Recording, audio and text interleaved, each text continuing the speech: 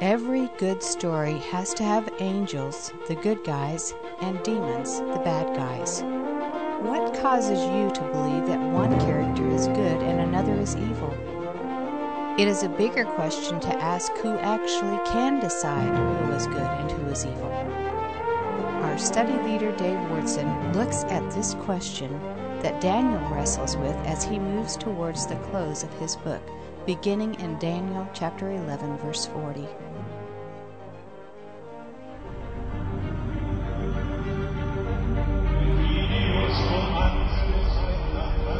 Hundreds of thousands are gathered in St. Peter's Square for conclave. It is on this night, in Vatican City, that an ancient ritual is taking place. The new pope is yet to be selected as we see the black smoke coming from the chimney of the Sistine Chapel. The entire world is watching and waiting, which is why this is the perfect moment for our revenge. Well, Dan Brown is at it again. But once again, we've got this ultimate angel-demon story. And that's what we're going to talk about today. I want all of you to realize, I want the kids, I want the teenagers, when you go to the movies, I want you to ask, who are the angels? That's the good guys. And who are the demons? Those are the bad guys. You got it? Now, it's really simple. Like in a John Wayne Western, John Wayne is the good guy. The bad guys are the guys that are shooting up the town or taking the widows out, whatever it might be. So every time you go to the movies, when you pick up a book, there are good guys and bad guys. And what you need to understand is that the question, who are the good guys and who are the bad guys, is a really important question. In fact, a lot of you just sit there and you watch, Angels and Demons, and you don't even think about the fact of who does Dan Brown think is a good guy? Well, Robert Landon, that Tom Hanks is playing from Harvard University, is a good guy. For Dan Brown as an author, guys that teach at Harvard and meddle in all kinds of historical studies with a touch of progressive, rational science, those are the good guys. Somehow, evidently, I don't know, the Roman Catholic Church wasn't so good for Dan, I guess, because they're usually the bad guys to some degree. So when you're watching a Dan Brown film, it's really important for you to first of all ask yourself who is Dan Brown as I'm watching this film? Who is he saying is a good guy and who is a bad guy? In order to understand his film, you need to enter into that. It's the same in a book that you read. It's the same when you listen to me today. Like as you listen to me today, Dave Wyrtzen believes there are good guys and there are bad guys. And that'll really help you to understand stories. And the way that an author holds your attention is he makes conflict between the good guys and the bad guys. And usually there's a twist in the story because who you thought was a really good guy might turn out to be a bad guy, and who you thought was a demon, the bad guy, might in the end turn out to be a good guy. And if the person that you thought was bad turned out to be a good guy, then that's a redemptive story. And that's a story that grabs you the strongest, okay? Now, what I want you to know is that the Word of God is way ahead of Dan Brown, because if you turn to Daniel chapter 11 today, Daniel, 500 years and more before Christ, closed the book of Daniel talking about an angel-demon story. He talks about the ultimate archangel, whose name is Michael, the powerful defender of the people of Israel, who are Daniel's people. And then he also talks about this little horn that he introduced to us in Daniel chapter 7 that comes out of the fourth empire. In chapter 11, he weaves together two bad guys that he's been telling us about all the way through the book. And he keeps referring back to the one is a terrible bad guy that came against Israel beginning in 168 BC. He was a Syrian ruler named Antiochus Epiphanes, and he desecrated the temple, and he tried to get all of the children of Israel to stop circumcise their kids, to get them to turn to the worship of the Greek gods, especially the Greek god Zeus. He offered pigs on the altar, according to the book of Maccabees, in the Holy of Holies. Many Israelites turned away from the faith, the God of Abraham, Isaac, and Jacob, and they did what a lot of your friends do. They just joined with the secular culture. But there's an ultimate. Daniel, through this chapter, tells you about that career, and he closes talking about how he desecrates the temple. Then when we get to Daniel chapter 11:35, he introduces a transition. Look what it says in Daniel 11:35. Everybody got it? Daniel 11:35. Some of the wise will stumble.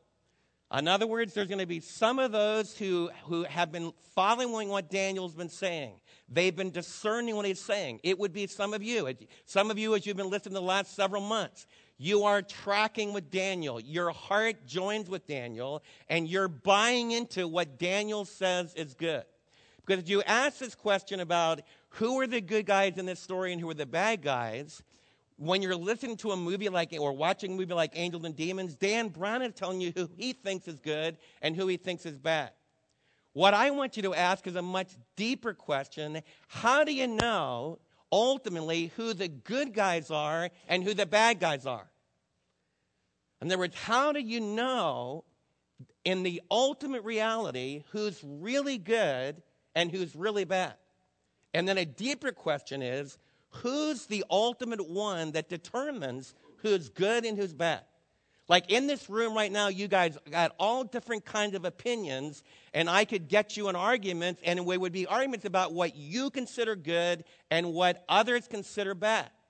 And we argue back and forth. Almost any discussion, almost any argument you get in, you have the good guys, and you believe you're on the side of the good, and your enemy that you're arguing with thinks they're on the side of the good. But you think they're on the side of the bad, right? That's what makes a good fight. But the question you need to ask yourself is, who ultimately determines who the good guys and who the bad guys are? And in the book of Daniel, Daniel's going to introduce us to the ultimate bad guy. He introduces us to a great world ruler that rises out of the fourth monstrous empire. We were introduced, remember in chapter 7, to four beasts, and the fourth beast was indescribably awful and powerful and violent and vindictive. And out of the final expression of that horrifying beast that Daniel said it was kind of a conglomeration of all the other beasts, there arises this little horn that speaks great things.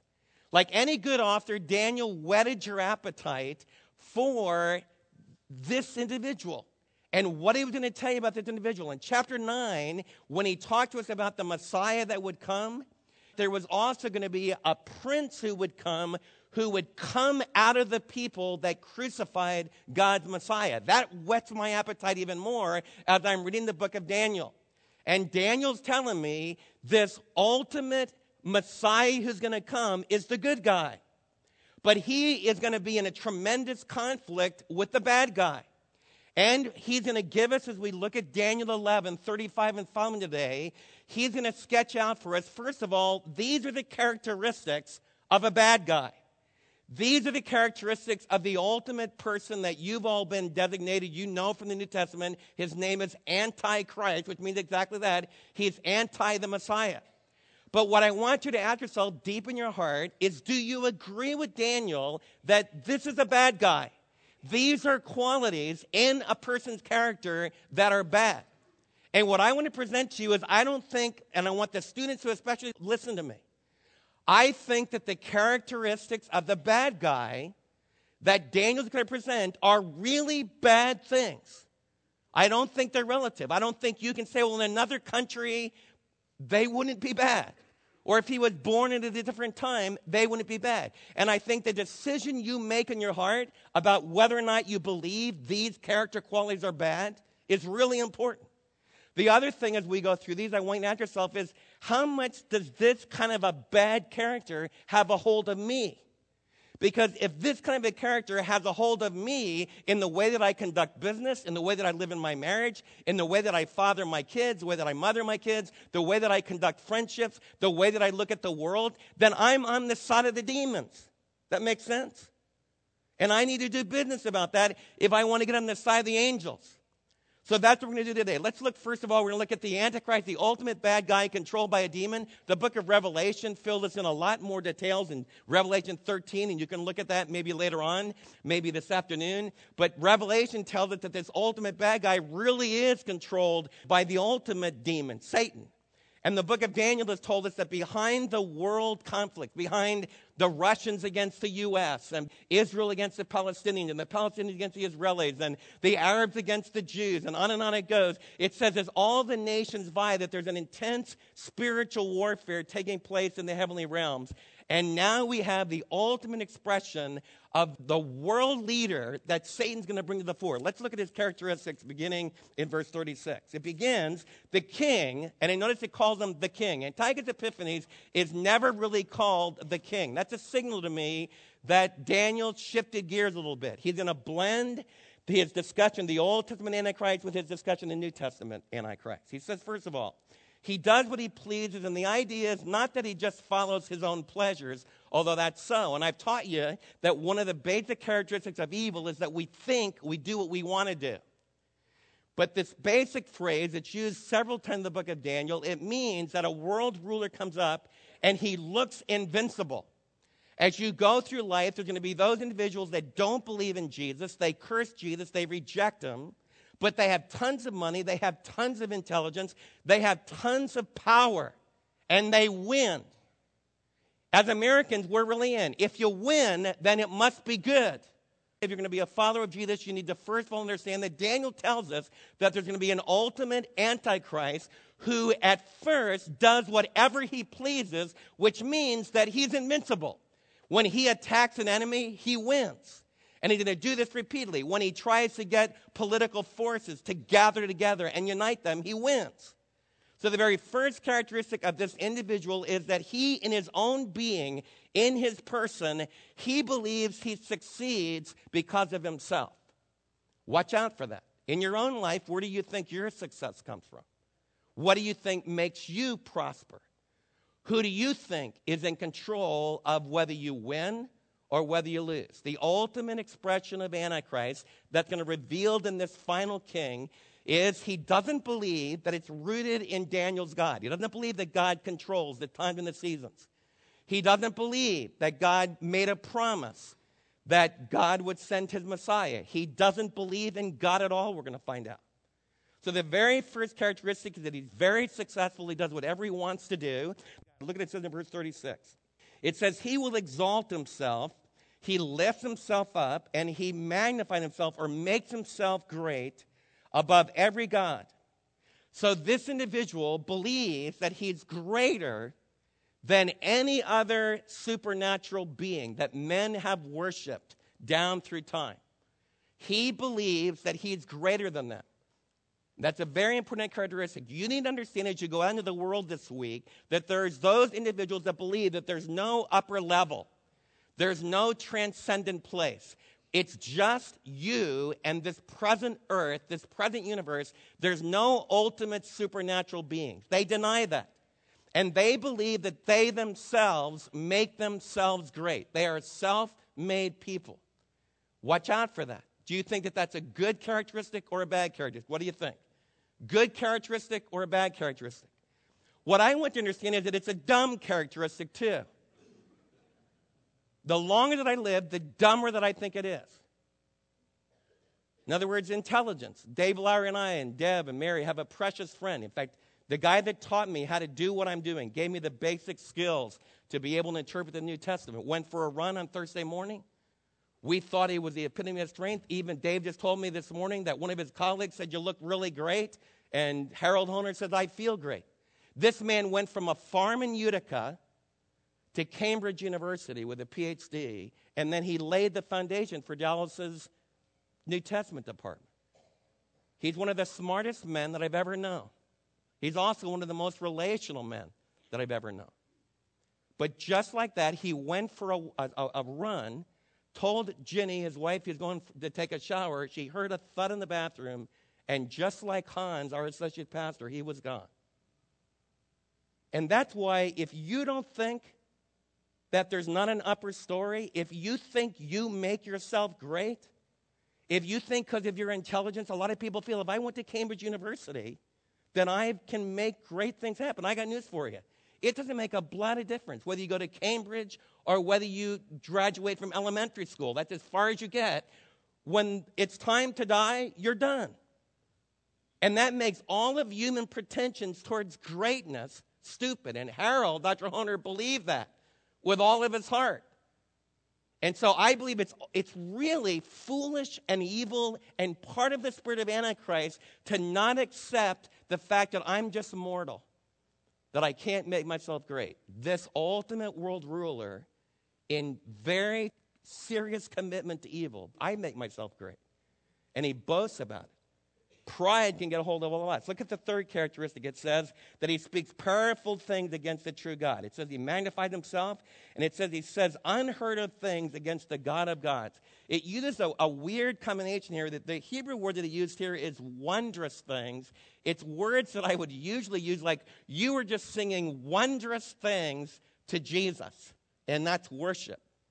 But Daniel twists that to have this characteristic of Antichrist, that rather than speaking about the wonders of God, he uses this word that means that he is blaspheming God, that he is speaking unbelievably horrible things against God. That's why when you go to the movies and they curse Jesus, that shouldn't just go by you. I had a sister in Christ tell me yesterday, I don't like to go to the movies and have them curse Jesus. Most of you just take it for granted. You don't even hear it anymore. It should bother you. It should bother me.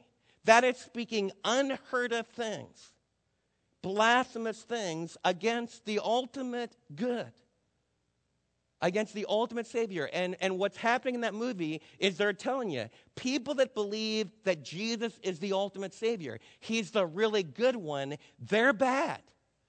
Because you curse that name.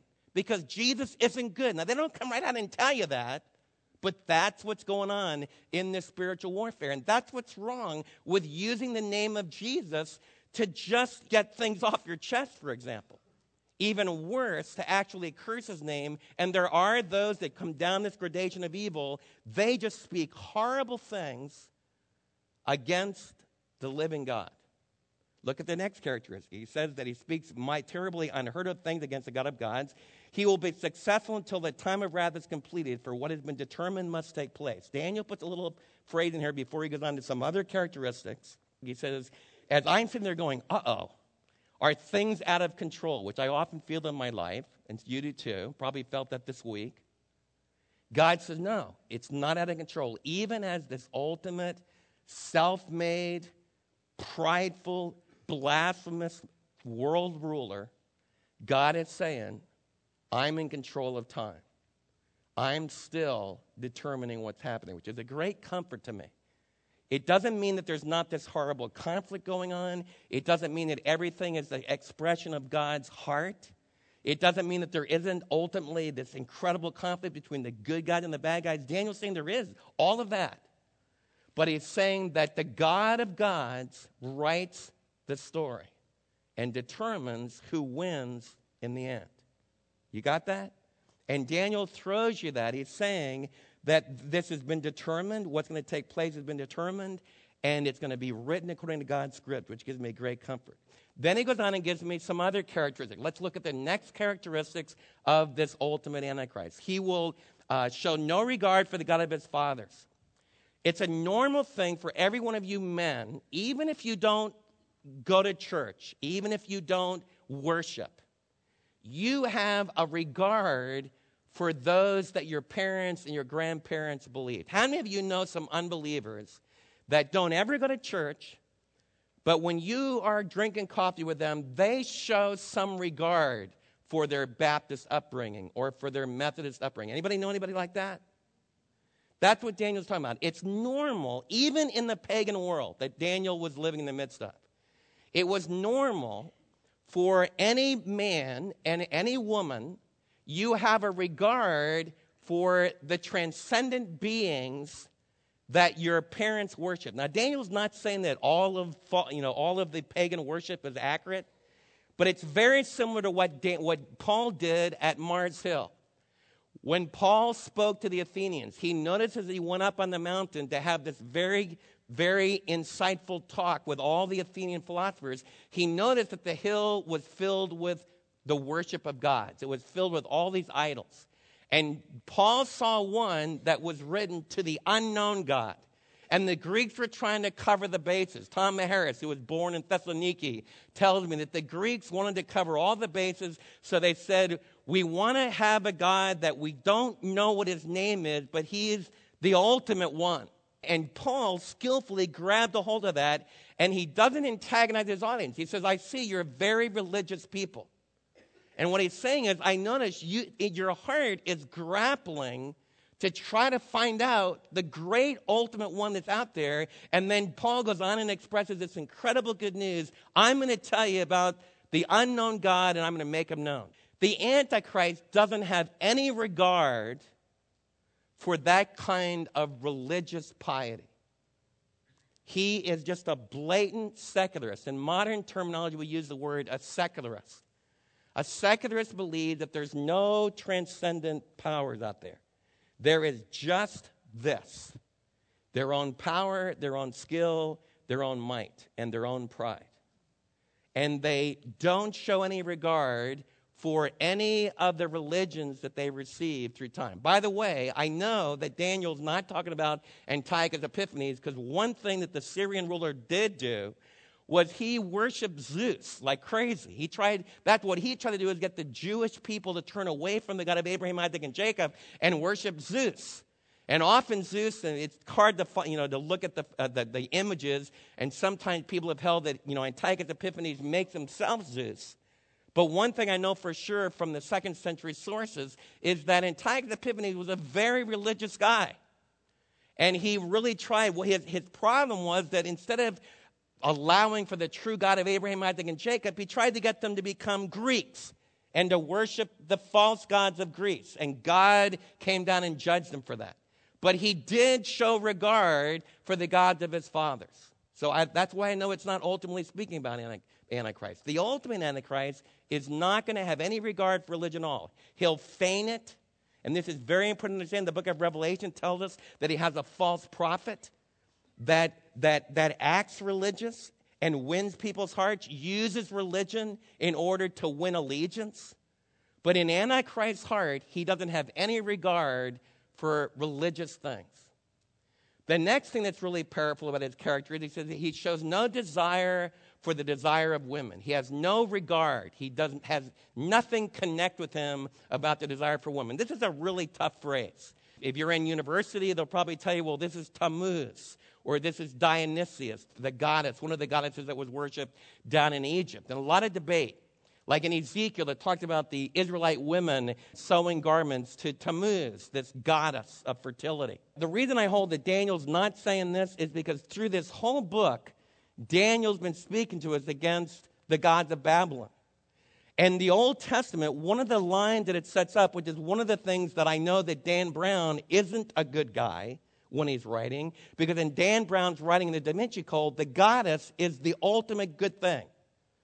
So when you kids are reading the Da Vinci Code, when you get to the very end, his ultimate good character, Robert Landon, is at the Sorbonne, and he's kneeling before the supposed sarcophagus of Mary Magdalene, who is the symbol of ultimately woman fertility.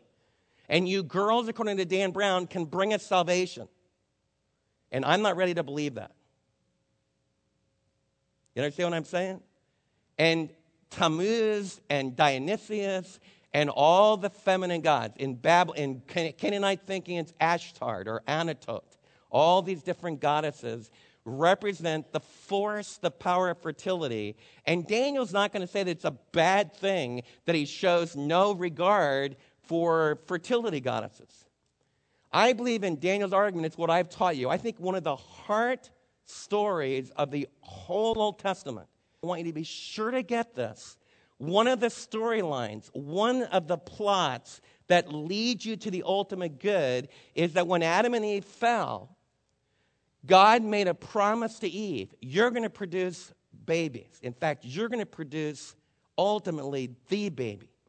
It's going to be a man baby, and he's going to mortally wound and destroy and bring a deadly final blow against the serpent after the serpent's able to bite him and inflict injury on him, which you've all known. We followed that story all the way through the Old Testament. you have the desired woman. Sarah, for example, just to show you how this story develops. Sarah, her desire is to have a son. The desire of woman is to have the son.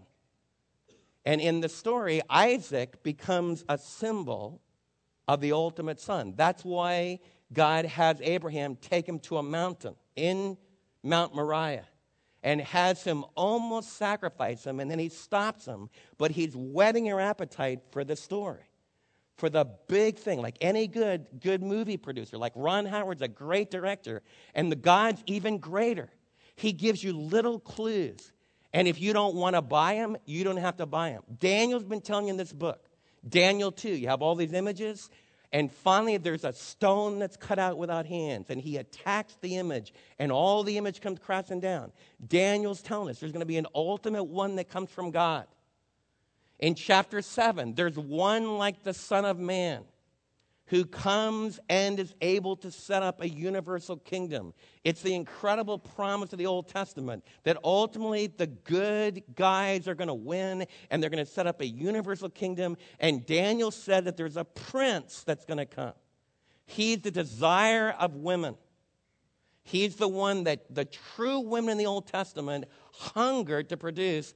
And that's why when Mary had Gabriel appear to her, the same angel that appeared to Daniel, and Gabriel gave her this incredible promise that the Holy Spirit would overshadow her, and what would be conceived of her would be of the Holy Spirit. Why did that young teenage girl say, I'll submit, I'll obey? Because she was a Jewish girl. The desire of a Jewish woman's heart was to produce the Messiah. Now the desire of woman would become reality. Isn't that a great story? Don't you think that's a great story? Come on. I think it's an awesome story. But the Antichrist thinks it's a terrible story. He doesn't buy the desire of women. He curses the desire of women. Doesn't believe in the prince that's going to come. What else does he do? Let's look at the next characteristic. He doesn't believe in the Messiah. He doesn't regard any God. He will exalt himself above them all. So that's what I've been teaching you. And notice how we began with that characteristic and we end with it. And it's characteristic. But what does he worship? I want you to know Antichrist does worship. He worships himself, but he also worships something. If you're a secularist, and I want especially the kids to listen.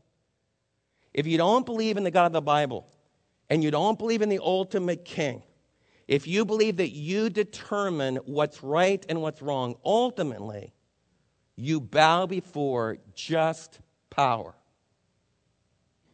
Might makes right, and that's Antichrist's creed. When he worships plain power, which is the ultimate expression of evil. It's violent. Murder becomes right. It's a horrible, horrible darkness. Look what it says. It says that instead of them, he honors a god of fortresses. That's where I get this idea. The idea of fortresses in the ancient world, the fortress was your safety militarily, the forts that you built. So in the modern terminology, would say that he worships the god of war. And it says that he honors this unknown God. He doesn't honor the God of his fathers. Instead, he honors this new God, the God of military might, with gold, with precious stones, and with costly gifts. He will attack the mightiest of fortresses with the help of a foreign god, and he will greatly honor those who acknowledge him or give him allegiance, is the idea there. And it says he will make them rulers over many people and will distribute the land for a price. Antichrist's God is power. And if you worship power and military might, it takes a ton of money. Now, as Americans, we need to be really careful of this. Because as Americans, we are the most militarily powerful country in the world today. And we honor the military with gold and precious stones. And that's not wrong in itself unless it becomes your final worship. Like if you think we control the world because of F-16s, that's Antichrist. If you think that's the bottom line, we've got the hydrogen bomb, we win, you're wrong. And I want you to really understand, this is really important. Like if you're a military man, what I'm teaching this morning, it's absolutely important that you understand that my ultimate loyalty is the King of Kings, not to my military commander. To make it really real, if I'm an Israeli, the Israelis invaded southern Lebanon. They said, our power can solve the problem in Lebanon. They got in the midst of a family feud. One of the reasons the Israelis finally left is because the Israeli military, it's the most powerful force in the Middle East, surrounded a camp of Palestinian women and children and old men, and they let the phalangists, who are supposedly Christian, just go in and murder them. One of the big problems in Israel today is the horror of what happened in that camp, 2 camps. What happened? We're the most powerful kingdom in the world, in the Middle East, not in the world. Military power can solve the problem in Lebanon. It didn't. Israel today, we need to be praying because they don't have a heart for Jesus. When I go to Israel, I hear Jesus' name cursed repeatedly. They believe in power. There's a group of very ultra-Orthodox people that believe that they can bring in by obedience to the law. It's a long way from what I'm teaching you this morning, which means you need to pray for Israelis. As Americans, one of the things we're finding out, we drove right from Kuwait to Baghdad in just a matter of days. We're invincible, aren't we? And what are you all upset about today? We're still there. Because you don't ultimately control people by power and might and military hardware. Deep inside, it's about where does your allegiance lie? The Antichrist believes that the ultimate thing in the world is power. As believers, we always submit our power to the lordship of our Savior. And we believe He is God. We believe He determines who is good, which helps us to keep struggling for the good. If I'm a policeman, if I'm a fireman, if I'm a soldier, it helps me to stand against when commands are given to kill innocent people. I say no, even if I ruin my career. Then I'm on the side of the angels and not on the side of the demons. So what I'm teaching you today walks right into real life. It will also protect you from disillusionment because you'll ultimately have your trust in the Savior that's coming, in the Savior that today is seeking out human hearts. The next few verses give us the Antichrist's career. This individual that worships himself, worships a god of war, he exercises it. At the time of the end, so this is still a day, I believe, future to us, the king of the south, that's the king of Egypt, according to this passage. Earlier in the passage, it always uses the king of the south as the king of Egypt in northern Africa. The Antichrist will engage him in battle, and the king of the north will storm out. The king of the north in this passage would be the Antichrist from that area. He comes against the king of Egypt with chariots and cavalry and a great fleet of ships. So with tanks and modern warfare, if you use the symbolism of today, it would be, if it happens today, in our near future, it would be with tanks and armed forces and battalions and with the Navy backing him up. He invades many countries, floods over them like an invincible flood. He also invades the beautiful land, that's the Holy Land, beautiful for Israelites. Many countries will fall, but Edom, Moab, and the leaders of Ammon will be delivered from his hand. Edom, Moab, and the leaders of Ammon are in the area of modern-day Jordan. They're also the classical enemies of Israel, and they're already, according to Daniel, on the side of the evil one. They've already joined him, so he doesn't have to worry about them. It also might be true that describing this campaign, when you invade Egypt from the land of Israel or coming down from the north, you don't have to go to Transjordan. You just come right down the plain, and Daniel might be describing that. It says he will gain control of the treasures of gold and silver and all the riches of Egypt with the Libyans and Nubians. The Libyans it's the western border. The Nubians are the southern border. In other words, it's that whole chunk of Africa. And if you don't think Africa is important, then why did the Germans and the United States and the British have to control Egypt? It's absolutely important in world governance. It says, but reports from the east, from the north, they will alarm him. He will set out with a great raids to destroy and annihilate many. He will pitch his royal tent between the sea at the beautiful holy mountain, yet he will come to his end, and no one will help him. What Daniel's describing is that this is a campaign that Antiochus Epiphanes never made. So my liberal friends have to say, well, Dave, it's just kind of symbolic prophecy. The writer took some passages from other sections of the Old Testament, like Ezekiel 38, and from some sections on Isaiah, and he just got it wrong.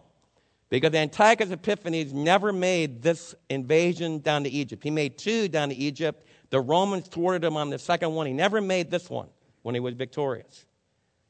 And he didn't come to his end in the Holy Land, as this passage describes. He came to his end in Persia, in Tabea. He tried to ransack a temple. It didn't go so well, and he went to Tabea. On the way back home to Damascus and Syria's capital, Antioch, and he died on the way. Everybody knows that. In fact, it's in other sources. In December of 168, people knew Antiochus was dead. So if my writer in my liberal classroom is a second century Jew, he's a bad historian. And what amazes me is, like, he's so accurate about everything else in this chapter, which is why my liberal friends hold it isn't prophecy, because it's so historically accurate. And then suddenly it's like he fell asleep and went crazy. I would hold that instead he's inspired by the Spirit, and he telescopes and tells me about an ultimate world ruler. He gives me a sketch of his campaigns. And what it's describing is that, according to the book of Revelation, there does arise an ultimate world ruler. And he will strut to the south, and he will set up his kingdom in Israel. You say, well, what's so important about Israel? It's not even as big as the city of New Jersey. It's really important. 3 continents meet in that little bridge at the end of the Mediterranean Sea. And every world power always controls Israel. The British ruled the world for many centuries, and they were the ones that bequeathed the Holy Land to us. And now we're the world power, and guess what? If we cut off our funding to Israel, from a human standpoint, Israel is done. You make Israel possible. We control Israel in many ways, which is why the Israelis don't like us too well at times. And it's why it's so strategic in our newscasts and everything. The Bible is telling us that ultimately there's going to be a great world leader, a great Western leader that sets up his capital in that precious land. But then it says that God has had it. And the Antichrist has strutted his stuff, and he's boasted his arrogance, and he has wounded his people.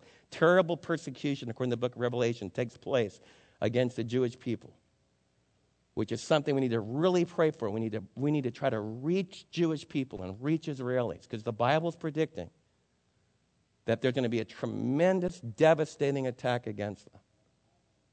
But then the Lord's going to fight. It says at that time, Michael the great prince who protects his people. Remember, we learned earlier that he's a defender of God's people. There will be a time of distress such as not happened from the beginning of nations until then. And so we're talking about an ultimate great tribulation. But at that time, your people, the Jewish people, Daniel's people, everyone whose name is found written in the book will be delivered. Multitudes who sleep in the dust of the earth will awake, some in everlasting life, and others to shame and everlasting contempt. Those who are wise will shine like the brightness of the heavens, and those who lead many to righteousness like the stars forever and ever. What is Daniel predicting? What's the ultimate answer? Here we have this incredible description of how world history is going to end. Terrible persecution against the Jews. According to the book of Revelation, terrible, devastating plagues against this planet. Tremendous, horrifying blasphemy against God. Why should we keep on going? Because this present life, this present history, isn't all there is. Michael fights for the children of Israel. But then God gives an incredible promise to Daniel. It says, Daniel, those who are written in the book of life. In the book of Daniel, there's a book of knowledge, and there's a book of truth. It says those who are written in the book of life are going to rise, and they're going to be exalted forever. It also says that those that do evil are going to rise. So the Bible teaches that there's a resurrection for both the good and the bad. So a bunch of your unbelieving friends say, well, I don't believe this Jesus stuff. You mean to tell me that God didn't send someone to hell who never even heard about Jesus or just heard a false message about him and they didn't believe in him, so they were lost? No. God isn't going to send anyone to hell just because they never heard of Jesus. You know why people will be in hell? Now listen to me. This is really important. God knows every human heart on this planet. He knows my heart. He knows your heart. And what Jesus is saying in this revelation, at the end of time, and I could go into details about when these resurrections take place, but Daniel just gives us a great big picture. resurrection.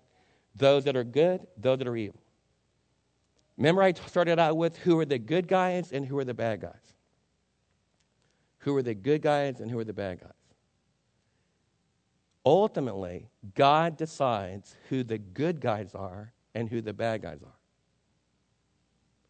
And in this passage, God is saying, David, have you ever cursed me? You're a bad guy. Have you ever worshiped just your own strength? Yeah. I make a bad golf swing, and it explodes out of my mouth. And I pray that no church people are listening. Because there's a deadly, arrogant evil that lurks in my heart. How about you? Anybody understand what I'm talking about? Does anybody ever live caring less about Jesus, not even thinking about him? You don't care for the desire of women. I remember as a little kid playing football as a linebacker, getting totally furious and says, I'm going to destroy the fullback the next time he comes through here. I'm going to kill him. Power. Some of you little boys in this room, they're now grown men, remember taking little bugs and setting them on fire and doing cruel things to animals. That's Antichrist. And you laughed about it. You're not so good. You see, even this chapter convicts me. It's really easy for me. I was raised as a kid. Antichrist is coming, and we get all excited. Who is he? Is he this guy? Is he this guy? You know what really scares me about this passage? As I look at what Antichrist does, I've got the seeds of that badness in me. How about you? And I have the actions of that badness in me. A lot of you men in this room, and a lot of you women even, you can remember being fighter pilots and being military guys. Remember when you strutted in with your sunglasses? Man, I fly little 152s, and I strut in with my sunglasses. That's arrogance. That's arrogance. We think we're so great, think we're so powerful. Those are the seeds. You know how stupid it is. Look how great I am. And that's why I'm so glad in John chapter 5 that I close with today. John chapter 5, the Lord Jesus had a fight with the Jewish leaders. He had just healed a man, and they're all uptight with him because they let a man be healed on the Sabbath. And unlike positive thinking kind of people, the Jewish leaders are saying, you have broken the Sabbath. You have healed a man. You're an evil man. In John chapter 5, Jesus looks at them and says, you think that was something? Everything that I see the Father do, I do. The Father has committed all judgment over to me. The one that believes in me, the one who believes in me and accepts me, is going to rise to eternal life. And Jesus, in the full measure of the New Testament, is saying when you receive Jesus, that he creates a new person inside of you, and your true identity becomes not the arrogant, not the Antichrist, not the cursor, not the person that believes in yourself, not the person who does what you please, not the person who is believing that they're successful because of yourself. Instead, Jesus creates inside of you a new identity, which is really good. It's becoming, by the power of the Spirit in your everyday life, just like Jesus. And in John chapter 5, instead of being political, instead of saying what people want to hear, Jesus says the ultimate, truthful, dividing message. He said, you want to be good? Jewish leaders, you want to be good? Then listen carefully to what Daniel taught you. Listen carefully what Genesis, Deuteronomy taught you. Because if you really listen carefully to the God of Abraham, Isaac, and Jacob, and Moses, and David, and Daniel, and Jesus would say to all my Jewish friends today, you've been taught all your life, Jesus is the one you should curse. But what Daniel's saying is deep in your heart, the one that gave you life is trying to talk to you And Jesus is the one that Daniel predicted would come. Jesus is the one that Daniel predicted would be cut off. Jesus is the one that can cause you to be part of that resurrection of the good and not to face the judgment of the evil. And all you have to do to step over that line is just say, Jesus, forgive me. Because the book of John that says all judgment has been given over to his Son says that one day I will stand before Jesus. And Jesus will have the books, and he'll know all the things I've done. It will be total truth, and he's the ultimate to decide who's good and who's bad. And Jesus, as I stand before him, all I'm going to say is, Jesus, show me your hands, because that's what I trust. Just, Jesus, show me your hands, because that's all my hope. My hope is in nothing less than Jesus' blood and righteousness. If you've never stepped over that line, as we close in prayer now, it's not just walking an aisle. It's not joining a church. It's you deciding in your own heart, recognizing that there's a lot of Antichrist inside of you. And you want to join Daniel in being a wise person, and you want to trust in the Prince, the ultimate anointed one that he said would come. So as we pray, all you need to do is say, Lord Jesus, I admit that I've got the spirit of Antichrist. I'm an evil person. I'm not good. But I want you to forgive me. And I want your resurrection life to change me and give me an eternal life that will last forever. Will you do it?